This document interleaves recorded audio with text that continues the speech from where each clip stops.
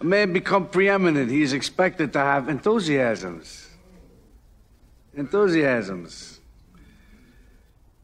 Enthusiasms. What are mine? What draws my admiration? What is that which gives me joy? James. Music. Baseball.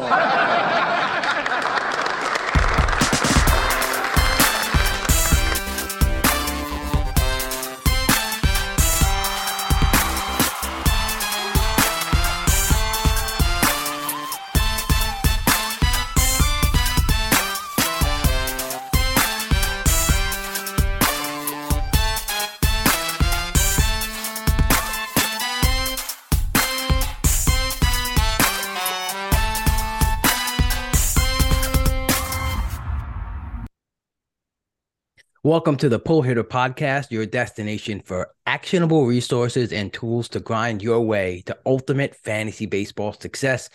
I'm Rob DiPietro, the Dead Pull Hitter. You could catch me on Twitter at Dead Pull Hitter and the Pull Hitter Pod at Pull Hitter Pod. Today is the AL Central Breakdown with my man Ryan Roof. We are going to a new format today. Instead of spending a whole bunch of time on one team, we're going to blast through about 10, 15 minutes on each team. Again, just focusing on some of the latter half of ADP, maybe some of the players you're not going to hear talked about a lot on podcasts. So usually past 150 ADP, any kind of platoons or prospects, fifth starters, stuff like that. We're going to get into. Ryan, what's up, man? How you doing today? Good, man. Thanks for having me back. Let's get right into it.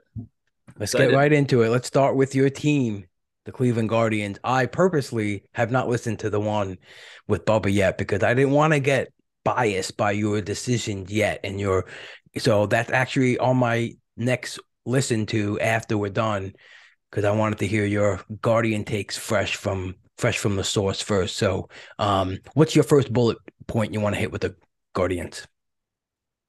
Looking at their catching options, it's a couple intriguing options for me. Bo Naylor, Mike Zunino. I think both have a little bit of appeal, and really it just comes down to comfortability. And like I've been taking Zunino as my catcher too. Like I'll in a few DCs, just because you get him so late. Usually try to pair him with one of the elite guys, but I don't know. I haven't been able to land on Naylor yet, and wondering if I'm gonna miss out potentially. But what about you? Do you think you'd be comfortable with either of these guys as your catcher too, or are you not looking at either of them? I got a Naylor in the first draft that we did, and I took him as my catcher too, and that was early in the draft season. Obviously, we started in August and continued the slow draft in October. They have since then signed Mike Zunino, so I thought he was going to get that clear path to being the guy, but guess I should have stalled a little bit past the, let's not throw the kitchen sink at this young kid already. I do love the skill set. The power and speed seems really great. From scouting reports, seems like he's a little passive in his own swinging, but that shows in the walk rate. I don't know how you can take the fact that they tried to trade for Sean Murphy and were very active and vocal about it. But I guess that it doesn't take away the point that you can, carry two multiple talented catchers. I think they gradually get him involved. I'm looking at the rest of their catchers. I know they took two catchers from the Royals that are not on their 40-man that rate pretty well defensively. They also have Brian Lavastida, who is on the 40-man, and I think he gets the first crack at backing Zunino up. Not a great bat if you look at last year's result. He puts the ball on the ground a lot, but very good K rate and very good walk rate in AAA. 20.9% K rate and 9.5% walk rate in AAA. If that translates to the MLB, do you know how many catchers fit that threshold with over 200 plate appearances, Ryan? I do not. 7. There's Danny Jansen, Will Smith, Adley Rutschman, Alejandro Kirk, Yasmani Grandal, Austin Barnes, Omar Narvaez, and Logan O'Hoppe. Interesting group. Um, Yeah. what I saw too in his home run per plate appearances is it's pretty good for a minor league bat. And I know he was rising tool wise for the bat, and then he kind of took a step back last year. But I do think that they are going to give him one more crack at getting his feet underneath him and a shot at backing up Zanino. Hope I The hope other so. thing, I yeah, like sorry, Lavastida because I took him last year in DCs. He was, you know, gives you a little bit of speed too. Um, right. so yeah, I hope he gets another opportunity. He opened he he broke camp with the team last year. But yeah, maybe he's the one that backs up Zunino at first, get Naylor in the minor or triple A to start. And then once he's ready, maybe they'll flip him. But yeah, yeah. Interesting name not to forget about for sure. And so Danilo, as well, there was a couple of spots where I had the opportunity to take him or Mitch Garver, and I took Mitch Garver instead. And I know he doesn't have catcher eligibility yet in the NFBC, but I figure he should get that by May for sure. And I just like his overall bat better than Danilo. I think he can carry a better batting average. So I've been going there too. If I look for a catcher two in that range, if I miss on the Bethencourt, Fortes, Bunch, there's a couple of other catchers in that range. But for Zanino, he had not reached the 400 plate appearance mark since 2018. He topped that at 476 in 2014. However, in his aggregated um, ejection, he's got about 330 plate appearance, still leaves you with a profitable catcher at his ADP right now. So I would say, yeah, I would be okay with it, but not really comfortable with it. Um, he did have outlet syndrome surgery on July 28th. Um, I'm not a doctor, but I know I have experience with people who've had that, and it's my chiropractor explained the procedure and the rest of it to me, and it's really not great, they actually remove your first rib and some of like the scar tissue around it and even some neck muscles sometimes. But he did miss time with tendon tendonitis, they said, in the shoulder and the bicep, but it was probably just that was bothering him all along. So, but I do like the thump, so I'll give him some thump, and I'll take him as a catcher too. But and Naylor, I I think he's like a luxury catcher three, but at that ADP of 320, that's not going to happen. But you can take him as your catcher two, but maybe you don't want to spend too many assets on catchers up top because it's still like now the pitching starts dwindling, right, Ryan? The Yeah, full-time bats start dwindling. So you're just going to need to get back on the catcher train or like with a secure plate appearance guy. So maybe you wait later on in the 500s and you grab a guy you think is going to play every day, but just might not be great offensively. exactly. Um, Yep. yeah. So your next bullet point here on the doc was talking about James Karinchak, Trevor Stefan, and Hentges. How you say it? Henches. Hentges. I gotta get a Yeah. pronunciation guy. I thought it was that, but and you was wondering why there's such a big discrepancy in ADP between them. So what do you think is the big reason of the discrepancy between them? I mean, Karen Check's obviously got so much upside. The K rate's just insane. When he's on, he's so good. But I'm not even sure right now he's the backup closer to class A. Like if something happened to class A, like I almost think Stefan would get that opportunity before Karen Check just because of the walks. Um, I feel like Karen Check's more the like seventh, eighth inning fireman type guy, as opposed to the closer. Now I know he's got the closing experience. He was co-closers with Class A in 2021, but I just think there's just a 200 pick difference between Karen Check and Stefan, and Stefan could be just as good and possibly get more saves. And I just think people are kind of sleeping on Henches. I just think Henches has just as much upside as Karen Check and Stefan do. So It's like there's a little bit of a discrepancy in the ADP. I understand it because Karinchak's got the closing experience, but I'm not sure there should be such a huge discrepancy there. Yeah, I agree. I mean, last year, they got some equal shots at closing. Right? I believe Stefan had three and Kunchak had Yep. three also. Yes. Yep. To me, I think we're thinking about that past where he was the guy at one point before Class A came around and started dominating. But it doesn't mean that he will just be the only guy if Class A does happen to get hurt. I do think that they'll kind of split it and play a little matchup there. Yeah. And Stefan, yeah, is really good. I mean, he's one of my trade spec targets late, in the draft for sure. He's just great numbers across the board. Um, doesn't walk anyone really. 6.7 walk percentage, 30.7 K percentage. Just really good metrics across the board. Sierra XFIP. Um, I love his arm, and like you said, Henches is yeah he pitched really really solid. Yeah. 62 innings, 72 Ks. Playing a save plus hold league. 8 holds, but you might get more of an opportunity to get that bunch up there. But my thing is just Karinchak. It's just his game leverage index was fifth overall in that pen. So nothing tells me really that he's gonna get the next shot to be the closer.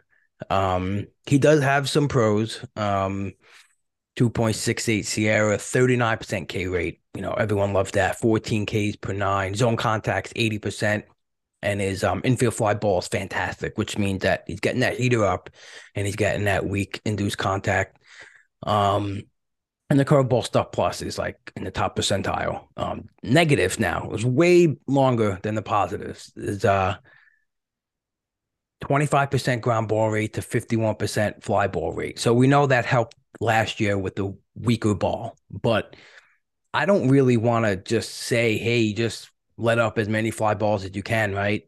We don't know what baseball is going to do. We're kind of assuming it's going to be the same ball, but I still don't want that many fly balls in my profile. And actually, it's a weird flip flop. He's almost got like the Mookie Betts every like good year, bad year, but a flip flop with the ground ball and fly ball percentage.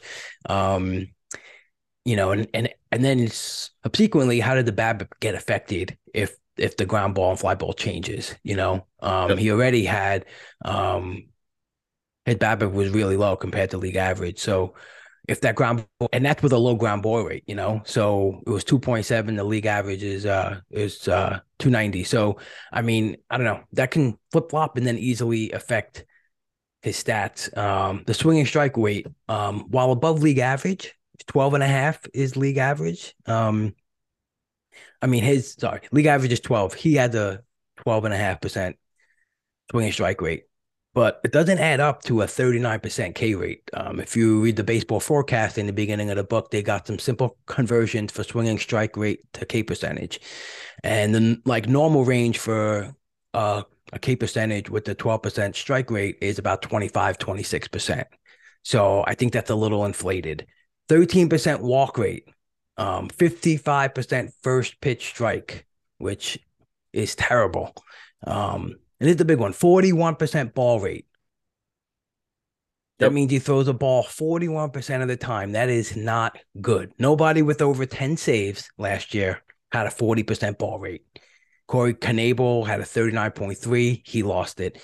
Two relievers had more than 6 saves with a 40% ball rate, and that was Chapman and Tepera and Matty Bonds and Leclerc.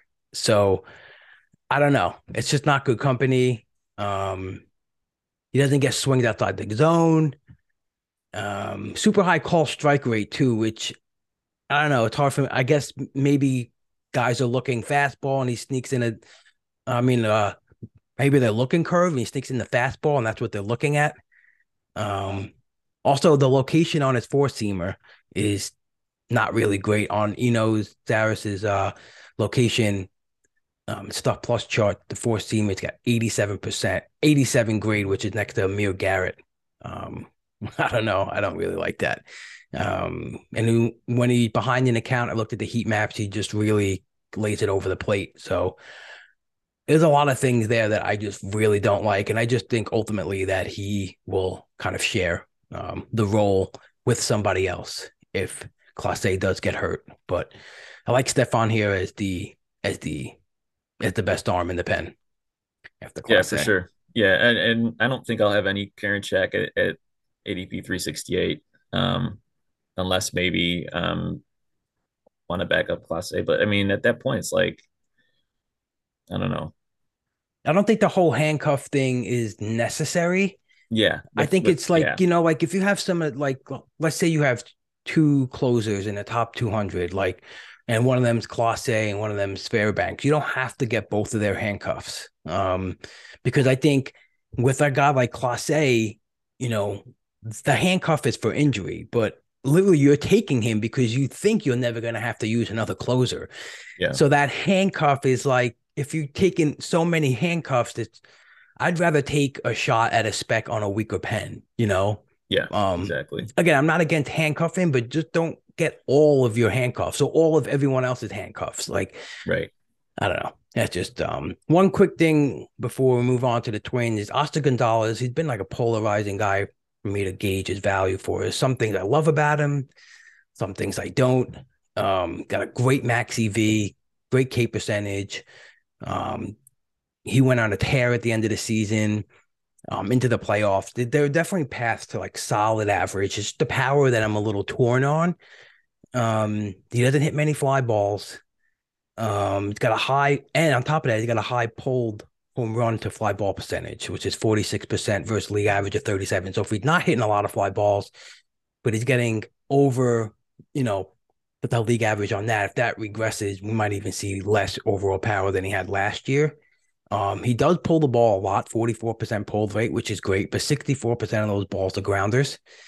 He had 70% of his fly balls to center field and right field. I would just like to see more of those pulled.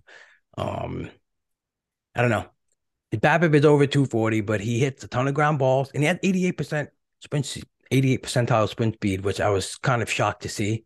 So I just don't know how to gauge him, and I don't know if he's not playing at the top of his game. Does he, come out for maybe Naylor playing the outfield a little bit, or I know they have a bunch of good outfielders in the organization too, as well as Will Brennan, who's already there. That looks pretty solid. So I think his playing time to start is like full time PT, but I could see not a lot of power output. But Yep. I want to like him. I want to like him. I'm so torn between him. I don't know. I don't know what to feel about him completely. I'm right there with you. He's been very polarizing for me too, because when it comes around the time where he's going, I'm just like I always think about him, and then it's just like no, there's like I could see like Will Brennan just taking over right field. Um, Brennan's really good. Yeah. Um, and I can see like Gonzalez kind of taking a little bit of a step back this year as pitchers adjust to him and stuff. See that K rate climbing a little bit into the 20s. I don't know. Yeah, I'm with you too, and I think I don't know. He has that solid average upside, but like Yep. I'm not sure he's gonna hit 296 again. Yep. Maybe like 270 is probably a lot more realistic. Um, Right. Because if he does hit a lot more fly balls, then maybe, I don't yeah, know, less balls in play to get a hit on, but I don't know. Definitely interesting player right there. All right, let's move on to the Twins. My yep. timer just went off for the for the For the Guardian. Guardians. Yeah. The Twins, interesting tidbit you noted here, not one player with an ADP higher than 112 since January 1st. Buxton was the highest at 112. What do you want to talk about first with the Twins? Just their starting pitching.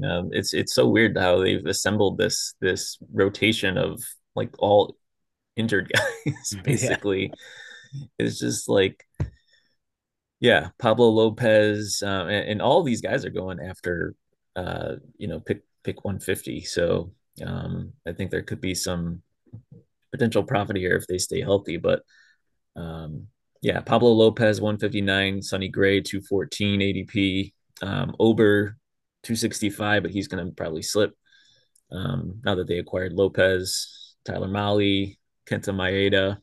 So I don't know who's your favorite out of this group. Out of this group, I think for where they are in ADP and ADP, yeah, yeah, and for the builds that I find that I like, what I see most optimal to me, I like Gray and Maeda where they fall. yeah, Um, yeah, I think Gray is still being a little underprojected. I think he definitely got a lot better skills than what's being projected for. And I'm still a fan of his pitch mix and his pitch ability per se. And I like Maeda, just giving him the benefit of the doubt of the injury. I think at 331, it's a really good spot to get him. Um, yeah, it's like after it's pitching gets tricky after the likes of him and the Carlos Carrasco bunch, and they're kind of bunched up in there in that ADP. Ober is sliding, like you mentioned. Only three DCs since the Lopez trade on January 20th, but he's his ADP is 340.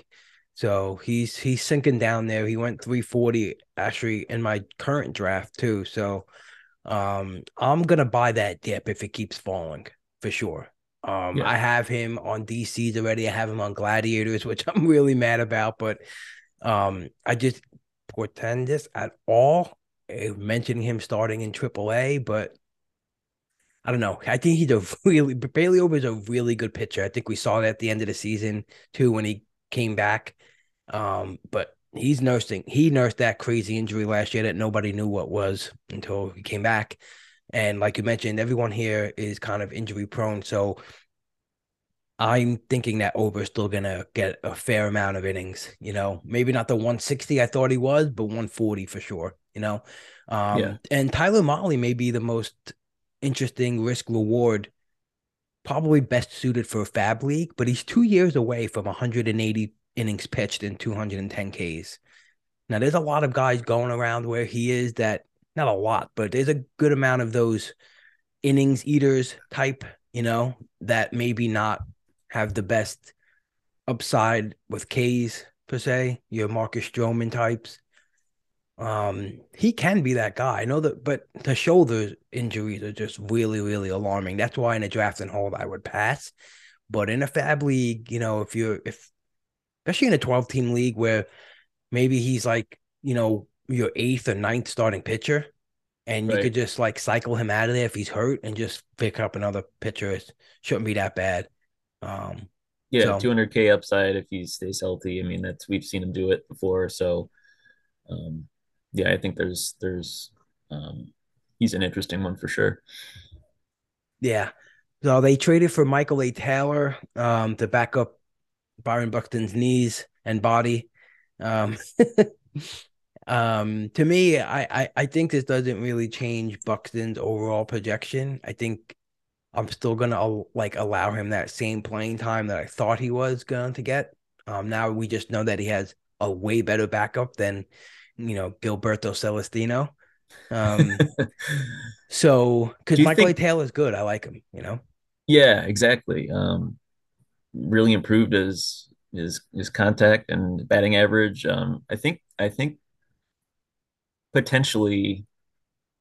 I mean, I know Buxton is just so good defensively, right? But I wonder if he just DHs so much more now. Maybe that's the path to him staying much healthier now that they have a stud out there in center to back him up. So That's definitely doable. I mean, I'm looking at the DH projections on the depth charts on Fangraph, and it's got Buxton for 210 period appearance at DH, Trevor Larnack at 154, Matt Wallner. Look kind of like it, a sneaky little power bat. He showed some thump in his bat, but Royce Lewis calls Correa for 60 plate appearances. That may be the path. yeah, yep, May be the path to him really. But then even if you don't want to get super aggressive with Buxton plate appearance, I think you just have to realize that when you pick him, what you get on a per plate appearance basis is fantastic. And in a fab league, even in a draft and whole league, you got to add in that, you know, replacement value of someone else when he's not in the game, that you're gonna fill in. It's not just Buxton stat you get Buxton plus some other, even if it's a meatball, Yeah, Buxton plus a meatball is pretty solid. I exactly. just think I think at the ADP, I think he's gonna ride when it comes to the main event as well. Because last year we saw him smash the ball in spring training. He went shooting up the charts. It's gonna happen again. We know it's gonna happen again. We're gonna, and plus in Fab too, maybe people feel more comfortable of swapping out his, stats for another guy that you could just really get an ultimate player between them. Right. Yeah, I think where he's going right now, round 7, round 8. You went the end of round 8 in my DC. It's going on right now. I mean, that's just it seems crazy. I mean, like remember last year, like fifth, fourth round, like when draft started, and then by the time main event came around, he was what, like a didn't he move up to like the second round or something like that? I forget that off the top of my head, but yeah, this But could like be what this could be what the really year. changed? Like what really changed between last year and then this year in terms of who Byron Buxton is, right? I Yeah, mean, exactly. Yeah, and then let's see, main event last year, uh, Buxton went average ADP of 26.53 last year in the main event. Let's do a little storyline. Early DCs. Early DCs. It's October through December of last year, which is 2021, technically. Where are you, Brian Buxton? Not showing up. All right, look at this.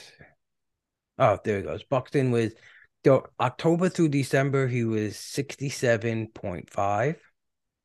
So it's interesting. He had a decent range there. And then from December through February, so January through February, 58. So he went up 8 spots. And then March on, he went to 45. So 65, 58, 45, and then 26 for the main event. So just give him a 40 pick jump and just say he gets into the 70, 80 range maybe by main event. Again, once he starts smashing the ball, yeah, spring training and everyone yeah, goes gaga again. yeah, exactly. Yeah. But I mean, it's it it's just like he's going 100 picks later than he was last year in the main. It's just and I he's the don't know. same guy, The same guy, yeah. So you know? yeah, I don't this know. could be the year. This could be it. This could be the This year. could be it. Yeah, I mean his like skills wise, I mean, if you took away injuries, he would go. Like if he had the health of Mookie Betts, I think he would go where Mookie Betts goes, right? Yeah, for sure. Yeah. Poor guy. I wish he just gets 1 year, 1 year. Just one One year. year. We're rooting for you, Byron. Yep. Um yeah. Okay, so Alex Karloff, I can't do it. I can't do it in draft and hold. I know the skills are great. AAA, minors, everything's off the charts. WRC plus, whatever you want to look at, hits the ball hard, doesn't strike out a lot, all that fun stuff. But this guy just has issues with his wrist all the time. And I know they like restructured some of the bone and ligaments in his wrist to like make it less pain free, but I just can't do it. Can't do it in draft and hold. Then I don't think I'm even gonna bother in fab. Like if he blows up and I don't have him, I'm comfortable with it. Yeah, I'm right there with you. Yep. Yeah. Jose Miranda, ADP 155. I pulled up him and Brandon Rogers, and they're exactly the same person. And Brandon Rogers goes pick 265, 270. So So 115 picks later than Miranda. 115 picks later. I don't see it. I think the hit tool is good, but I don't know. He's just like he had the super high O swing too, which is you don't really get tagged when you have a good hit tool, but he makes up for it with being aggressive in the zone, kind of like Javi Baez, but he doesn't have that thump Javi Baez does, you know. He hits 20%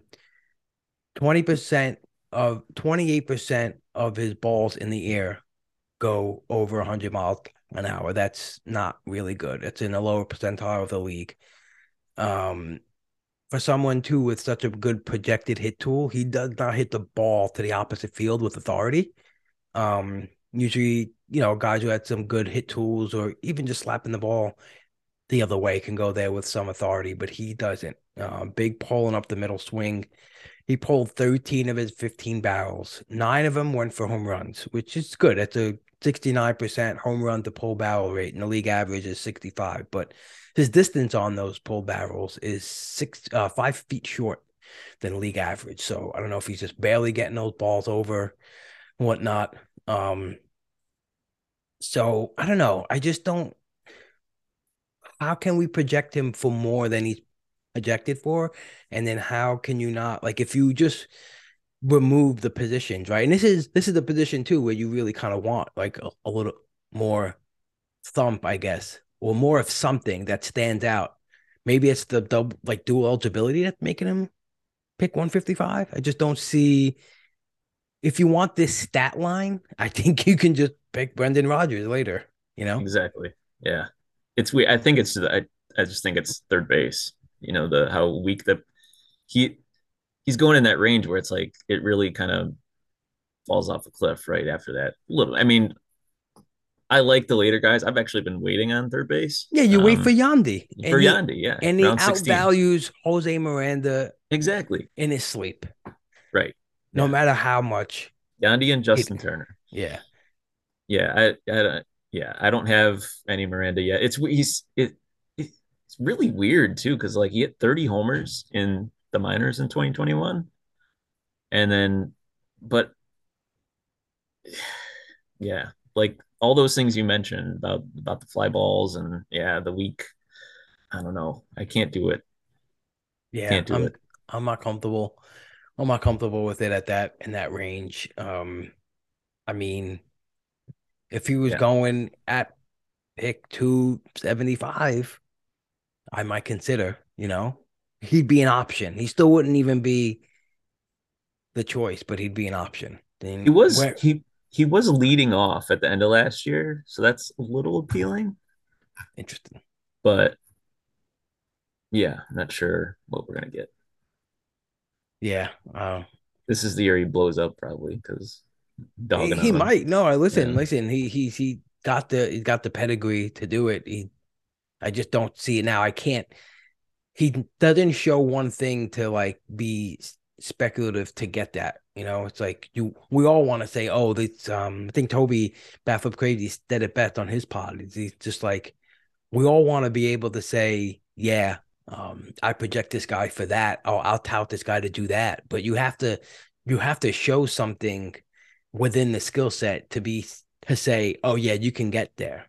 But he doesn't show that one thing that I right. think that you can get there.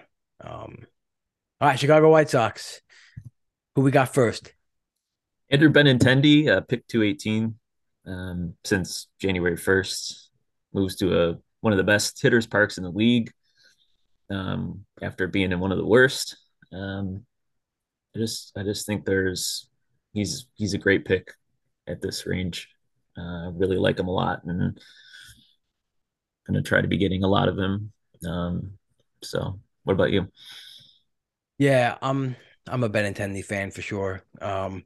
I had a lot of him last year, and I think he was like, I would say the poster boy for the that 15 to 20 homer guy that we were kind of using in our lineup to get to like the balance profile, little speed, a little power, good average, and that you could piece together after you got some power hitters to, get you some steals, get you some homers.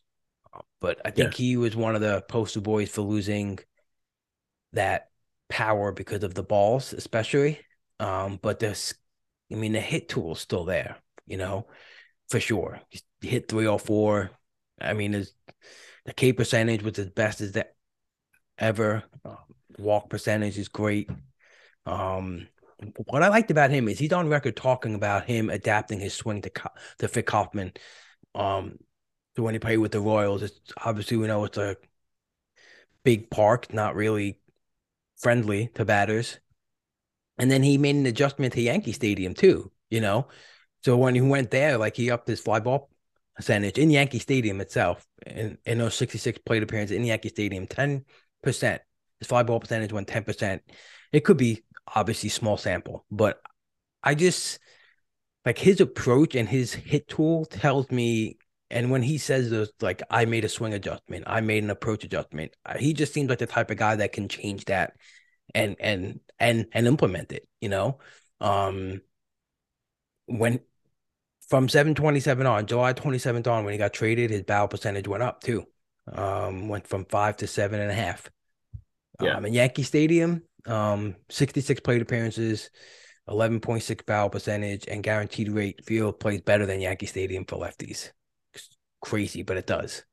Um, I just by the approach and the numbers at the parks, I trust him being able to piece together that solid 15-15. I'll give him 15. I think I'm gonna be a little aggressive because I think he's also like an intellectual player and he'll take advantage of the pitch clock or whatever he can. I think he'll use to Yeah. leverage, his speed and yeah. So I like him. I like him where he's going for sure. Yep. I agree. Uh Yeah, I thought that was a good spot for him. And then a little bit later, a couple injured starters. One Michael Kopech, and then I Bag of guess I shit, had the, Mike yeah, bag of Clevenger. shit Clevenger. Yeah, Bag of shit Clevenger. yeah. I guess I put him on this outline before that news broke. Just Because now I don't even really want to talk about him at all. yeah. Give him We any don't have time to of talk day. about him. So We don't talk about him. I mean, we don't uh, have to. I mean, yeah, it sucks. doesn't, yeah, totally sucks too. He just seems like a hippie type too, and hippies don't do that, man. Laid Yeah. back hippies don't act like bags of shit like he did. Well, his nickname So was Sunshine. Like he rides a skateboard around. Like it's just I don't know. Whatever. You can't be stereotypical. Can't judge a book by its cover for sure. I mean, with that one, but yeah, but Kopech. So I like him for Fab Leagues, especially. Think he comped very similar to the guy we just mentioned, Tyler Molly. yeah. Um, I just feel like his knees hurt his ability to pitch and command. I think if you look at the release point on Savant, you'll see that. You'll see it change through the course of the season. So I don't know if he was compensating for that. It's you need your knees. It's a big part of leverage when you're moving in anything, not only just pitching, just in life. His splits versus lefty to righty are kind of mixed, but they're not horrible overall. He's pretty good versus lefties, 29% K rate, high walk rate of 14%, but he lets a lot of barrels, 12.3% barrel rate versus lefties. The four seam is really good. 11 and a half swing and strike rate. League average is 9.3. The CSW on it is 31. League average 26. Got the great VAA. That vertical tag angles look, it's got that ride like we like. But the slider was interesting. It lost 8% on his swinging strike rate. It went from 17.7 to 9.8. League average is 15.4. So he went from above league average to really below league average. CSW on that pitch went from 35 to 23.1. League average 29.5. So looks like it was more in the middle of the zone and less glove side too. I watched some videos. It looked different. He added more drop to it, but it had a lot less horizontal movement, and the velo was the same. So something doesn't add up there, and I don't know if that just gets back to release point. Yeah. He first got pulled from a game on June 13th, where he said he had been experiencing knee discomfort for quote unquote couple of starts. And he also had a disaster start on June 1st, which he let up 7 runs. But his first 10 games, including that June 1st start, was a 25.5 K to 12% walk rate. So I trust that. I trust the pitching model there. I trust Katz to, get him going further. I think a lot of time we especially a guy like Kopech with this huge pedigree. We expect monster leaps forward, but sometimes maybe we just need little steps forward. And I think that I'll trust him taking another little step forward. And I think just with a little step, he's probably returned you better profit than some of the guys going ahead of him. Yeah, that's such a great point. Like, just we expect so much from guys with the pedigree he has. Like, he's and maybe he comes out and he pitches like Strider did last year or something like that. Yeah. But the command is a little rough. Um, and I was just looking through his game log. 25 starts last year. He had more walks than strikeouts in six of them. Um, and a lot of like low strikeout games too. The K rate just plummeted. So going into the rotation. But yeah, I think there's some appeal here. And even if he's a little bit better than he was last year, I think you're absolutely right in saying, he's could return a profit better than some of the guys going in his range. So I totally agree with that. Um yeah, again minor step forward. I think a lot of that had to do with the injuries. I'm just gonna peg it to the injury. It seemed like it was bothering him almost all of the season. So as long as he's healthy and he can go forth with that, um, I like it. All right. Mr. Closer guy himself, Ryan Roof, handles the closer grid on rotowire.com. You have your closers in waiting ranks. Got two guys from this bullpen here. Well, actually, that was before Liam Hendriks got injured. Sorry, I don't think I updated this on my sheet but Kendall Graveman versus Ronaldo Lopez. Tell me your thoughts. Who do you like better here? The ADP is pretty different. So see 259 for Graveman since the Hendricks news with a minimum pick of 208. Ronaldo Lopez is in the now 430 range. But the online championship ADP, which I found fascinating, Kendall Graveman 228, Ronaldo Lopez 347, which is yeah, wild because I think in OCs like there's plenty of saves to get to grab on the wire. And I just feel like both of them actually may be a little too rich. yep. I completely agree. I will have no Graveman at all. Even though he's pretty high up on my closers and in waiting rankings, just probably fills in for Hendricks at the start of the year. I think he just gets the opportunity just because he's, the veteran reliever there, but I just don't see it. Like, 2021 was an outlier season. If you look at his career 134 whip, it's just a hard pass for me. I have no interest. Lopez, I am interested in, but like you said, the more people are talking about him and speculating, his price is certainly climbing, and it's almost to a range where I'm not sure I'm gonna get to him either. So he doesn't have a single career save yet. Great Um, point. so yeah, I don't know. I like Lopez. I think he's probably the best pitcher in this bullpen. They do have some other veteran guys. Aaron Bummer has saved some games before. Mm-hmm. Joe Kelly, pretty solid veteran, has done the same. So Jake I just Diekman, don't. right? Yeah, Jake Diekman. I just think they could just go to a lot of different guys here. I think, and I think Graven still probably gets that first opportunity to fill in for Liam. But yeah, it's like I'm out on these guys And you because also like we also have a new manager, right? yeah, So it's not that um Tony La Russa, old school coach of just the one guy, you know. So while there's obviously we're not saying that if Liam Hendricks was available, he'd be, they'll be going back and forth because obviously that's not gonna happen. That wouldn't happen. But he's out of the picture and they don't have that clear cut stud guy, new manager too, who may want to just mix it up as much as he can, you know. yeah, But given the cost too, I would agree with you. I'll go Lopez. If I needed saves in that where Graveman is, I'd grab Kyle Finnegan over him. for sure. Yep, I absolutely. feel like Bregman just doesn't have that one outstanding pitch, and he's just doesn't really stand out anywhere. And he's just more suited to be like he was good for the ancillary saves, like when Hendricks was around. And I just feel like he's more suited for the setup role. And Lopez is stuff plus and location plus way better than Graveman's, especially on the four seamer.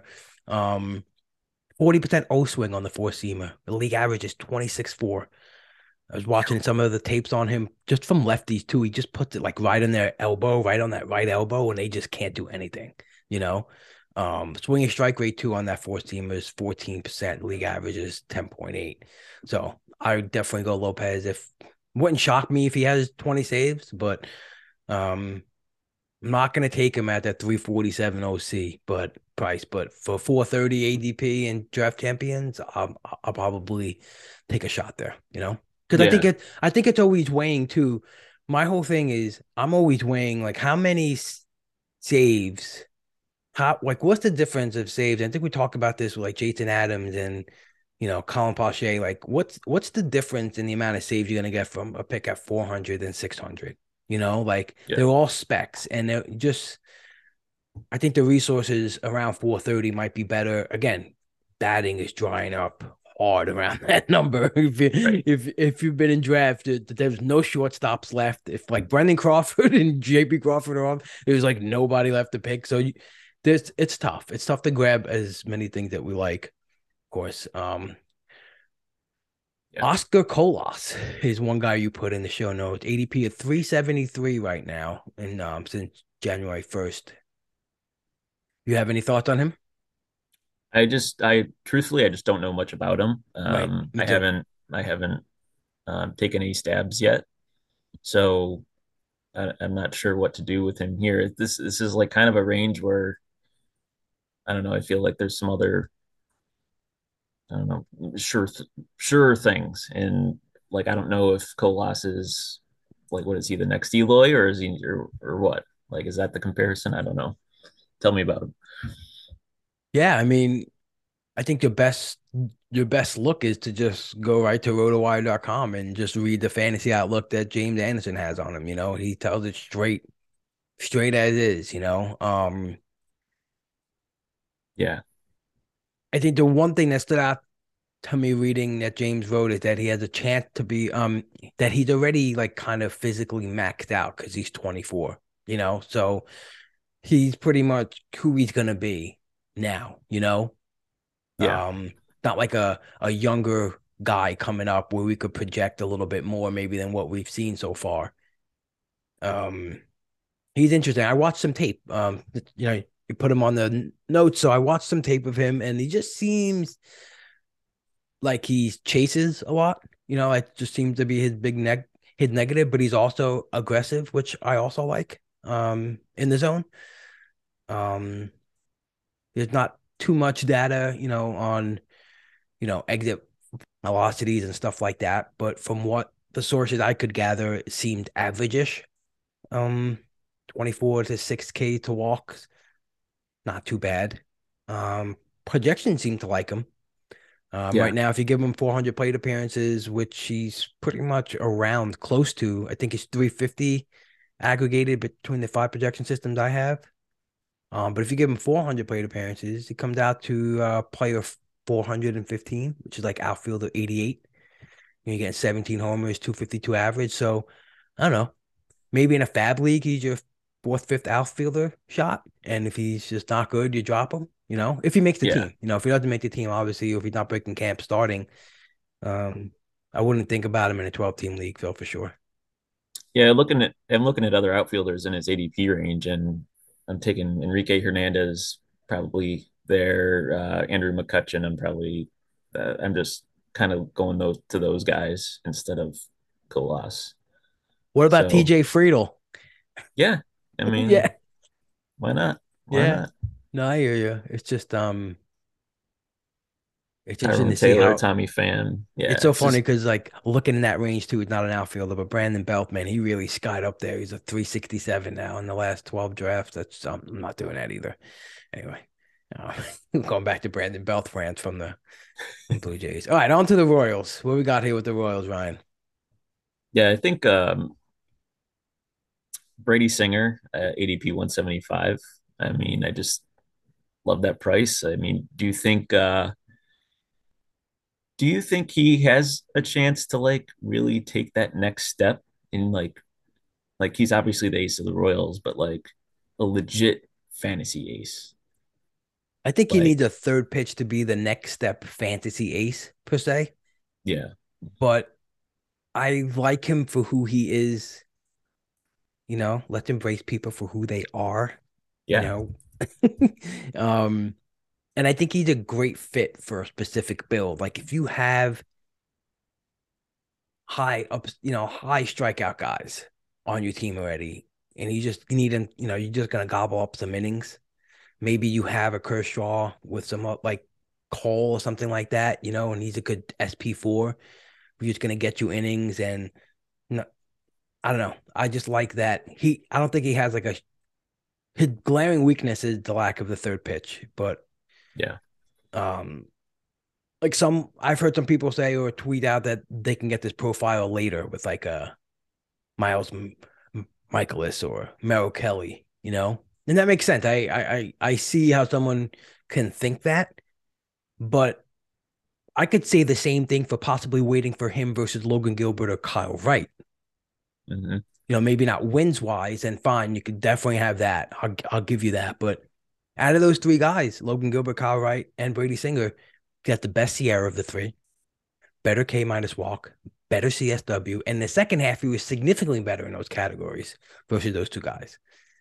yeah. So That's a great point. Yeah, as much as you could say I'll wait, I'll say okay, I'll wait on Logan Gilbert and get him there.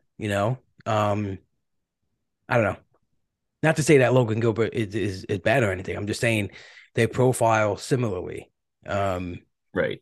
Gilbert did a couple of things to his pitch mix in September that showed maybe he can have a different curveball slider, kind of like a hybrid misclassified pitch. Who knows? But um, and I wouldn't knock Logan Gilbert on becoming better, but I'm just saying I like it. I like it where he goes. I think if you're gonna rely on him as an SP3, gotta have a strong 1 and 2. But Right. Mhm. as an SP4 with three decent pitchers up front, I like it. You know, Yeah. And you compare him to the pitchers you were just talking about, Gilbert and Kyle Wright, and those guys are going 75 picks earlier. So, I mean, there's a lot of potential value to be had here with him, I think. perceived value.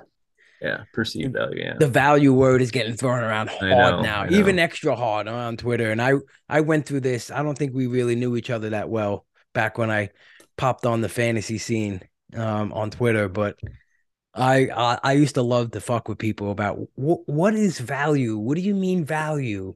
No, I got this great value with this pick. There is no value yet. At the end of the season, you had value if he does well. Yes, yes, yes. Perceived value. Just throw the extra word in there and I won't bug you. Yeah. Anyway, But yeah, center field is another position that really opens up for Kansas City with the trade of Michael Taylor to Minnesota. Several candidates to fill that role, all going pretty late. Drew Waters, ADP 431 since January 1st. Nate Eaton, 578, and Kyle Isbell 639. So yeah, I think there's a lot to like about all these guys. I do So think too. I like Nate Eaton. I mean, O'Neal Cruz gets all the hype because he has these fast throws and fast speed, but Nate Eaton's right there. He just gets as fast as the throw and just as fast speed. Um, he's interesting. I see him possibly getting. I think his best path to playing time would be if they move Dozier. It's not going to be easy because of the length of the contract, and I've heard Vinny Pasquantino on podcast talk about how awesome Hunter Dozier is in the clubhouse. You know, yeah, but I think Eaton's best path would be at third base if that does happen. Um, and I think he'll get in the mix in the outfield, but not enough to really, make a huge difference but the ADP is solid. You know, it's 578 at that point. You know, with his speed and his ability to steal bags, he was 11 for 12 last year in 122 plate appearances. So, um, he does have good plate discipline, which I like. He's aggressive in the zone, doesn't strike out much. So I like it. I hope he gets some more run. I do think that if you have that kind of pick, 578, and you want to give a shot at him, I think it works, you know. Doesn't take much to be a John Birdie type, right? And go on a Right. run.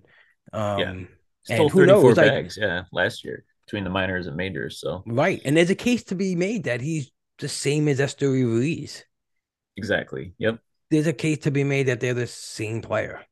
Um, Hmm. Yeah, 97th percentile sprint speed. So it's definitely targeting steals late in the draft. Eaton's been one of my favorites all draft season. So um, but Isbell, long been a favorite of mine too. Not sure if he gets I don't know, between the three. I'm not sure he's better than Drew Waters, but at least offensively. But um, Isbell had that minor league track record, and offensively. So maybe if he can prove he can hit better at the big league level, he'll get more opportunity. But I think just Waters got a little bit more upside in that regard. yeah, I do. Um, I mean, you gotta love the Kyle Isbell drive line videos, you know. I mean, Mm-hmm. can't go wrong with those. He was there with Vinny P. Who knows? Maybe if like more Royals were there. And a shout out to our good friend Ryan Venancio, who's a big Royals fan. He said that Isbell is the better center fielder, but he, you know, I think Water plays the most in center, or just in general. I think he plays the most in the outfield for sure. They gave up a first round pick for him. Yeah. You know, that's big. His K percentage last year was 36.7%. Not pretty, right? But Right. I mean, if you pull up Brandon Marsh next to him, they're the same guy. Yeah. They're the same guy. Except that his home run per plate appearance was twice as better as Marsh, 21.8 to Marsh's 41.9. So he's hitting homers every 20, almost every 22 plate appearances. Didn't steal, didn't have an attempt, but the sprint speed is the same as Marsh's, and he was 13 for 13 in AAA. Max EV 110.6. Love that. From September 22nd on, when he started to get a little more consistent playing time, 5 of his 7 balls that he hit over 100 miles an hour came from September 22nd to October 5th. In those 41 plate appearances, 297 average, 366 OBP, 1.069 OPS, 405 ISO, 4 jack balls, 20% barrel rate, and 20% blast rate, which means all the barrels were over 100 miles per hour. I just see, I had him in my main event waiting for him, you know, in that last month to get run, and I dropped him. And then that week where he did that, in those 2 weeks, I didn't have him, and I would have loved to had the option to put him in, you know. But I think that what like the K percentage is definitely loud, but I think they'll let him work through it, you know. Yeah. Because everything else seems good. I like those tools. They're loud. He's a toolsy guy. So, and I said the first round pick to get him should really, really the top. All right, what do we got here? Detroit Tigers, last one in the Central, and we're doing good. We're at 55 minutes. Alrighty. Good. Go. Let's go. Yeah. So not one player with an ADP higher than 164. That's Javi Baez. Uh, and I love Baez here. Like I really really like Baez. He was a guy we, park downgrade to Detroit, obviously from Wrigley, but um, yeah, I love it in this range. Absolutely. Full time PA, which is Yep. huge. He has no threat for playing time. Zero. Right? 6 for 7 in stolen base in the second half, which I thought was a big sign. I think the big head first diver thumb injury, right? So he hurts his thumb celebrating. Meatball move, right? But new team, Ryan. He wanted to celebrate. It was early in April. He wants to get in there and show him, like, yo, I'm one of the guys. I'm a guy. You know, but three of his 15 hardest hit balls came before April 15th when he hit the IL for that thumb injury. He started off with the old Javi approach and became a different batter after the IL. What different? What I mean? So different that his rolling average graph for contact percentage reached a peak we haven't seen since 2019 in July and August, which ironically was when he had a left thumb injury. So same thing happened. Less swings in the zone, more reaching. It's almost like he wasn't confident, He was just like trying to get the bat in the ball instead of just not playing, through the injury. You take away his May, which I think is like probably, yeah, this may be a narrative I'll probably creating, but it's probably most likely his most painful stretch after like going on the IL for the thumb injury. You take away that May, he's a 257 average for the season, and his home run to plate appearance is right where his career average. What I don't like about it, that his zone swing percentage was his lowest since 2016. Coincidentally, the last time he had under 20 homers in a full season was in 2016 when his zone swing was that low. So we all know his O swing tendencies, and that is high, but there's some guys who I don't care about that with because he makes up for it with that loud contact. So I think that he just got to get back to being aggressive in the zone, utilize those hard hit tendencies. So I like Javi here too. I think that I like him better than Estrada. Like guys in that range. I think he's solid. And I think you're going to get, 20 and 12 season minimum. Yeah, I'm not sure who wrote Javi Baez's RotoWire outlook, but whoever did, get some kudos because he starts it out by saying, everyone remembers the infamous ceremonial first pitch by 50 Cent years ago. Yes, Baez would have absolutely swung at that pitch in 2022.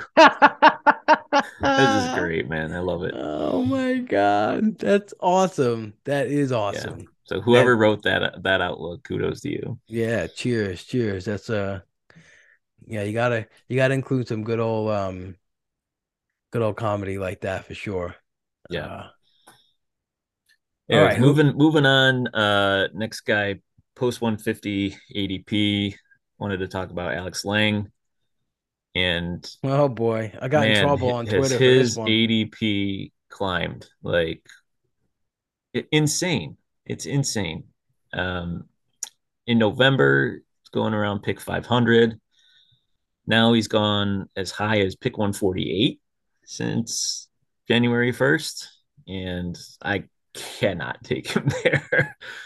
um, he was one of the guys I had texted you about early on, in draft Yes, prep, and I remember that.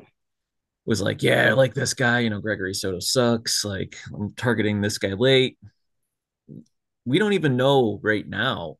Now that Soto's gone, if he's the closer, like we don't know that. And AJ Hinch didn't definitively say someone will be closing games. Yes, exactly. Right. So they didn't. And he had no problem saying last year that Soto was the guy, right? And then we didn't believe him either. That's the thing. We didn't believe him. We were like, nah, him claiming a guy, nah. And Soto was the guy. So why shouldn't we be taking him? Again, manager speak, we all know that. It can be crazy sometimes, but that was an eerie line. Someone will be closing games. Yeah. I'm not against taking a shot, but I'm not doing it at pick 148. Like when he was going around pick 500, I was all over it. But now I'm completely out. Right. It's way main pick of 148. Won my draft from 167, 188. I just no. Like if this is your quote unquote waiting on closer strategy, I'm not being mean. I'm just being honest that I just think that it's not the best approach to roster construction. Okay. You can, if you're worried about saves, get an earlier closer. You know, we have no idea if he's going to be the closer. Yeah. Again, I'll go back to the ball percentage, over 40%, right? So go back to listen to my random back Karen check. Guys who have over 40% ball rate don't really get a run at closer.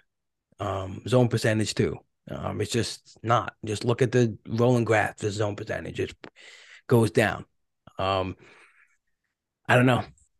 I get it. The whip percentage on his changeup and curveball are elite, fine. But I just don't trust the overall profile compared to drafting him here with all that uncertainty, you know? All right. So I don't think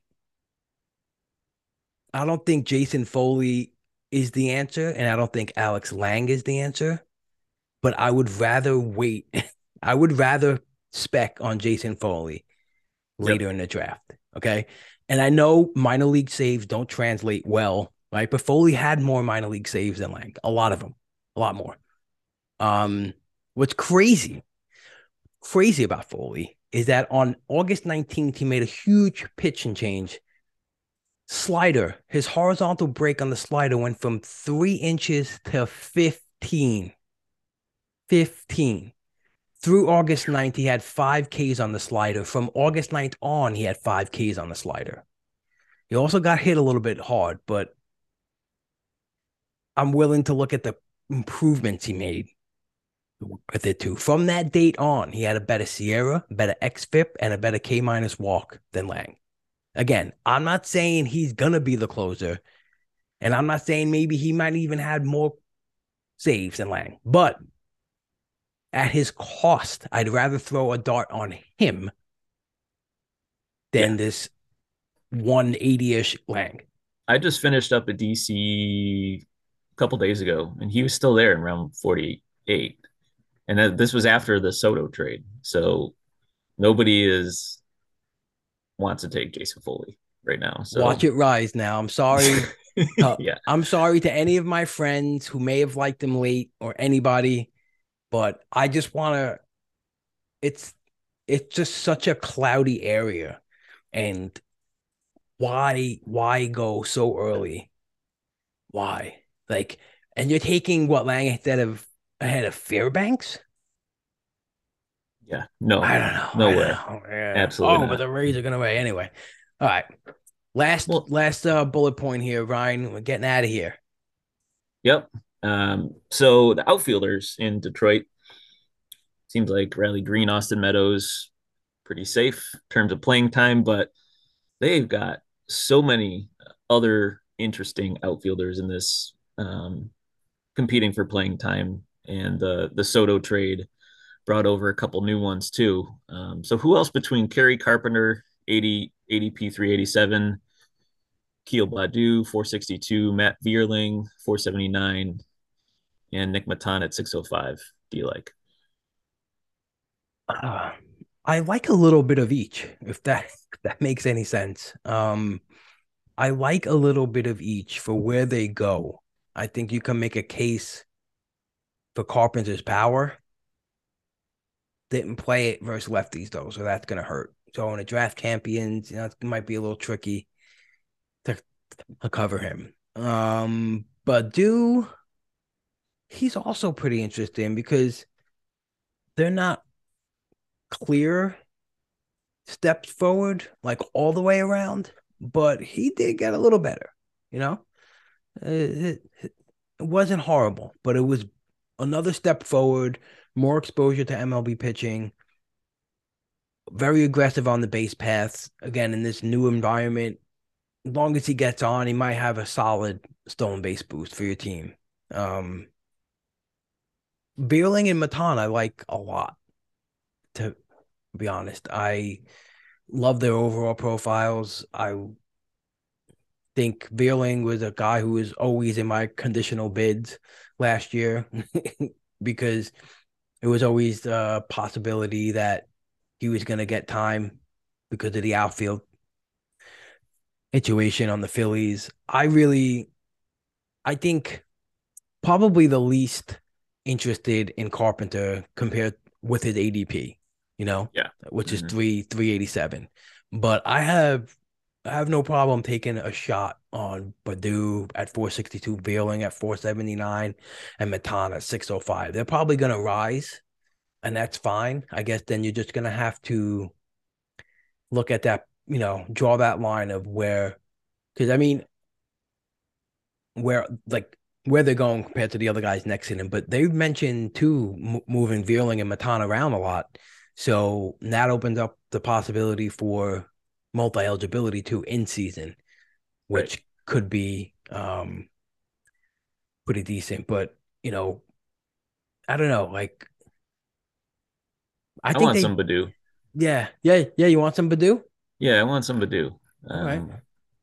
Very small sample, but last year, end of the season, last 12 games, he hit 268 with a 362 OEP. Mm-hmm. Um, only 21% K rate over those 12 games, and he stole four bases, 5 attempts. So, you know, there's there's could be something there. Could be something. He already showed us something in 2021, but definitely not somebody to forget about. I think in his range, and I completely agree on Carpenter's ADP. I think it's probably a little too high, um, given the platoon risk and whatnot. But everybody's so power hungry right now.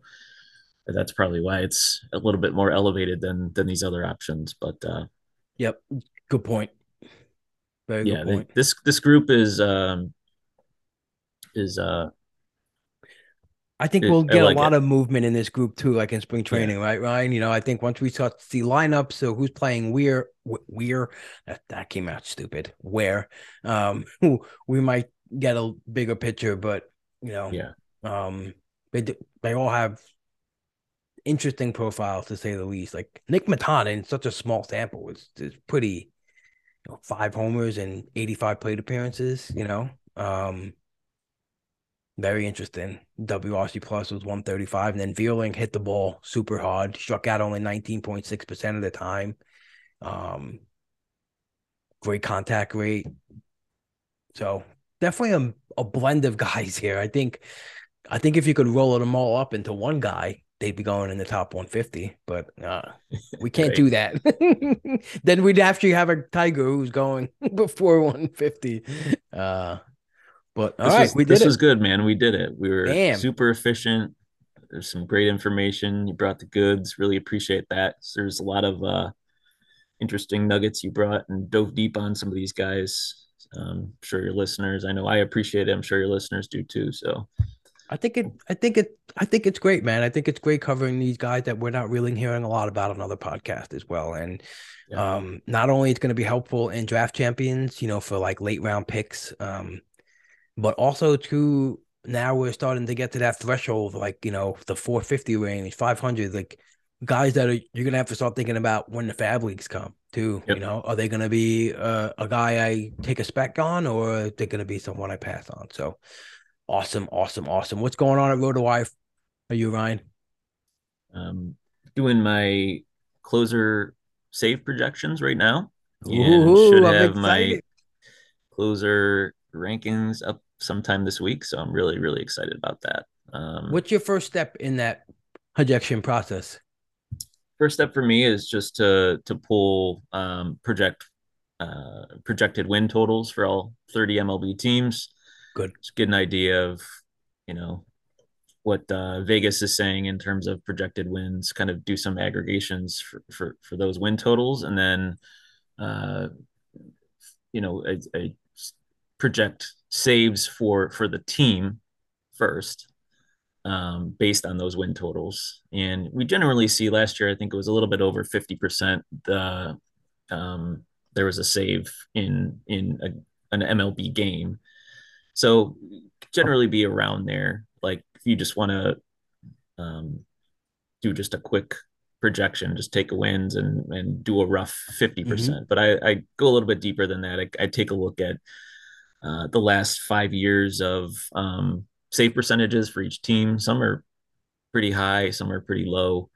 Um, for example, I think I was looking at the Tigers, not projected to win many games, but their percentage of saves of team wins has been pretty high. They Close played a lot games. more close games. Yeah. Exactly. So I factor that in a little bit, and then once I have those team save projections, I break it down into players and going through looking at some of last year's trends, like Manuel Clase led the league with an 82.5% save share. There was about 10 or so guys that had over 70%. So I'm trying to take a look at those and um, see what I can find in terms of a reasonable projection. So yeah, I'm really excited to put those out, putting a little bit more, a lot more work into it this year than I did last year, which should hopefully help everyone who reads it and reach their save projections targets in drafts. So I'm excited to put that out. Well, man, awesome. Thank you for your hard work. Thanks for the always being a great pod host with me. And we'll catch you guys next time on the AL West. And we'll do the same format. We'll bang it out. And I'm looking for that sometime next week. Good. Thank you for tuning in to another episode of the Pull Hitter Podcast. Next week, we'll have an AL West breakdown with me and Ryan Roof. Make sure you catch Ryan on Twitter at Ryan Roof, RUFE. I'll also have on Mr. Andrew Geller, who won the online championship on the NFBC and has had a really successful run in the last 3 years in that format. Pretty impressive. We'll get to talk to him about that. Griffin Bender, who's also was 2 teams in the top 10 overall in the online championship last season, which is the 12-team format on the NFBC, and then we'll have John Posma, number 3 overall last year in the 12-team online championship and Hall of Famer in the NFBC. We're going to be doing specifically geared for 12-team online championship. Will help you in your 12-team league, but they're also very successful in 15-team leagues, so we'll get a little bit of their opinion on that as well. But I really want to try to hammer out some 12-team focus, and we'll see what we can do from there. We'll get you ready for your 12-team league. The online championships are really starting to get rolled out on the NFBC. You can do one live at night, and it's fun. And a little different beast than the 15-team leagues, but we're going to get you ready for those for sure. That's what we do here on the Pull Hitter Podcast. Hope everyone enjoys this podcast. Everyone who has written a review, super thanks. It's awesome. Really cool reading the reviews. They've been rolling in heavy recently, and they leave me speechless. So it really touches me. I really appreciate it. And anyone who's found some actionable advice in this podcast and you enjoy listening to it, anything can help. So if you feel like you can spare another 90 seconds writing down a little nice words, that'd be great. If not, you can keep listening. That's just as good. And I'm going to keep you guys informed. In the latest news, we've got some big things coming up in the Pull Hitter Podcast in the next couple of months, and we're going to keep you really grinding during the season. We're going to have a lot of stuff coming, so keep your ears and eyes out and open for that. Don't be a bag of shit.